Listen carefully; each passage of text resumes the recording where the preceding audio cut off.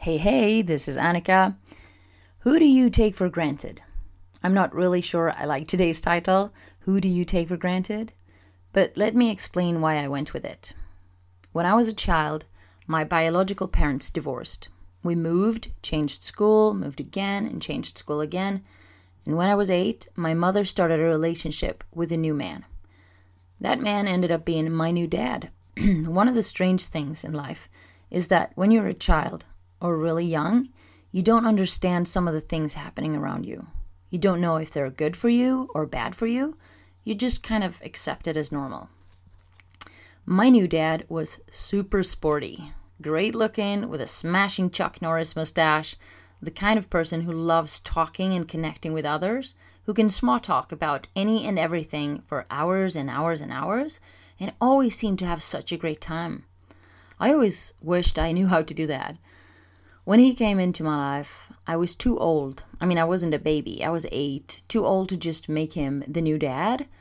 And I was also, at the same time, too young to really have handled the loss or the outfalling of my biological father. So, looking back, I always wished there could have been a deeper connection. The super solid father-daughter kind of thing you see in the movies. Because my new dad is definitely that kind of person who could have that bond. And I would have loved having that. Even if we've always been on good terms, great terms, there's also been that space, maybe just respect, I'm not sure. So for me, talking and staying close has always been primarily with my mother. He has always been involved, standing right next to her, because they live in symbiosis, sharing one opinion on everything, in a good way. Lately, I've been thinking a lot about the different relationships I have, and how I can contribute to making them even better or even closer. As I think of this and what's been going on lately in my life, the conversations I've had, I realized what a rock he is in my life. When things get rough, emotionally difficult, and you just have to talk to someone really close, someone who knows you better than anyone, well, I want to talk to him, my new dad, Daddy Lennart. I always talk to my mother every day, multiple times often. And that's great. I love it. But when things get tough on my end, and I have to share things that are difficult for me, my mom goes crazy. Like any mother does when her child is in pain or trouble. My mom goes straight into the battlefield in full gladiator equipment, throwing her sword around to protect me from any danger. And I'm not sure I will know how to protect my children in any other way than exactly that. But sometimes you need to handle things differently, a little calmer and put together. Daddy Lennart is the best person on earth to talk to for that. He is not provoked or triggered by idiots. He has an extraordinary capacity to remain calm, cool, and I tried to say collected. He has so much wisdom, I almost feel stupid after we've talked. And it's not that I don't expect him to have that wisdom. It's more about seeing him as a very light, easygoing, chatty kind of guy, rather than deep and serious with profound wisdom. But you know what? What do you get from talking and listening to people day after day after day? You get experience and wisdom, a capacity to understand and see things from different perspectives.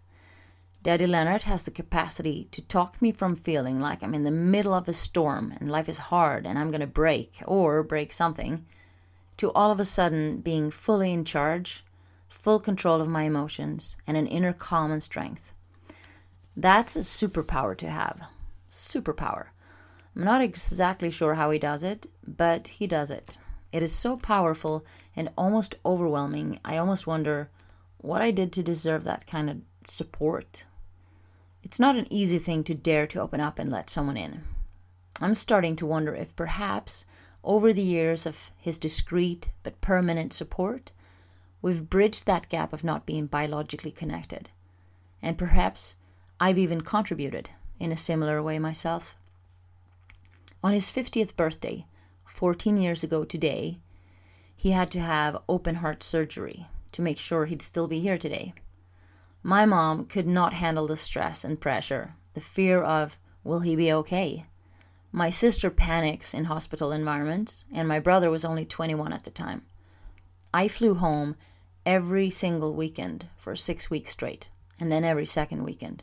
I was home for his surgery, sat by his hospital bed, kept an eye on the nurses who changed his bandage.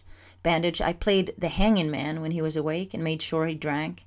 It was horrible. His whole chest was covered in stitches, bandages. I could smell the blood, tubes coming out of his chest, and the blood in the tubes. Just gross. And I could hear every beat of his new mechanical heart. It was tough, but I was there all the time, in discreet but permanent support, bridging the gap of not being biologically connected. I decided some months ago to start expressing in words how much I appreciate my daddy Lennart. I'll be honest, speaking those words are so incredibly sensitive, and in a way very uncomfortable, because it's so extremely intimate and personal. I started sweating my hands just talking about it. It's bearing the most fragile pieces of your soul, exposing feelings that I think we tend to just carry within, because that place is so fragile. And at the same time, when you find the courage to say it, those are the moments to live for. Profound connection. Today I want to celebrate my daddy Lennart, someone who means so very much to me, who is so worthy of the title Dad. Happy birthday, Dad. Who is someone you have in your life, either close or with a little distance, that you tend to forget to appreciate for what they mean to you, perhaps taking them a little bit for granted? Or you know very well what they mean to you, but you don't bring out the courage to tell them.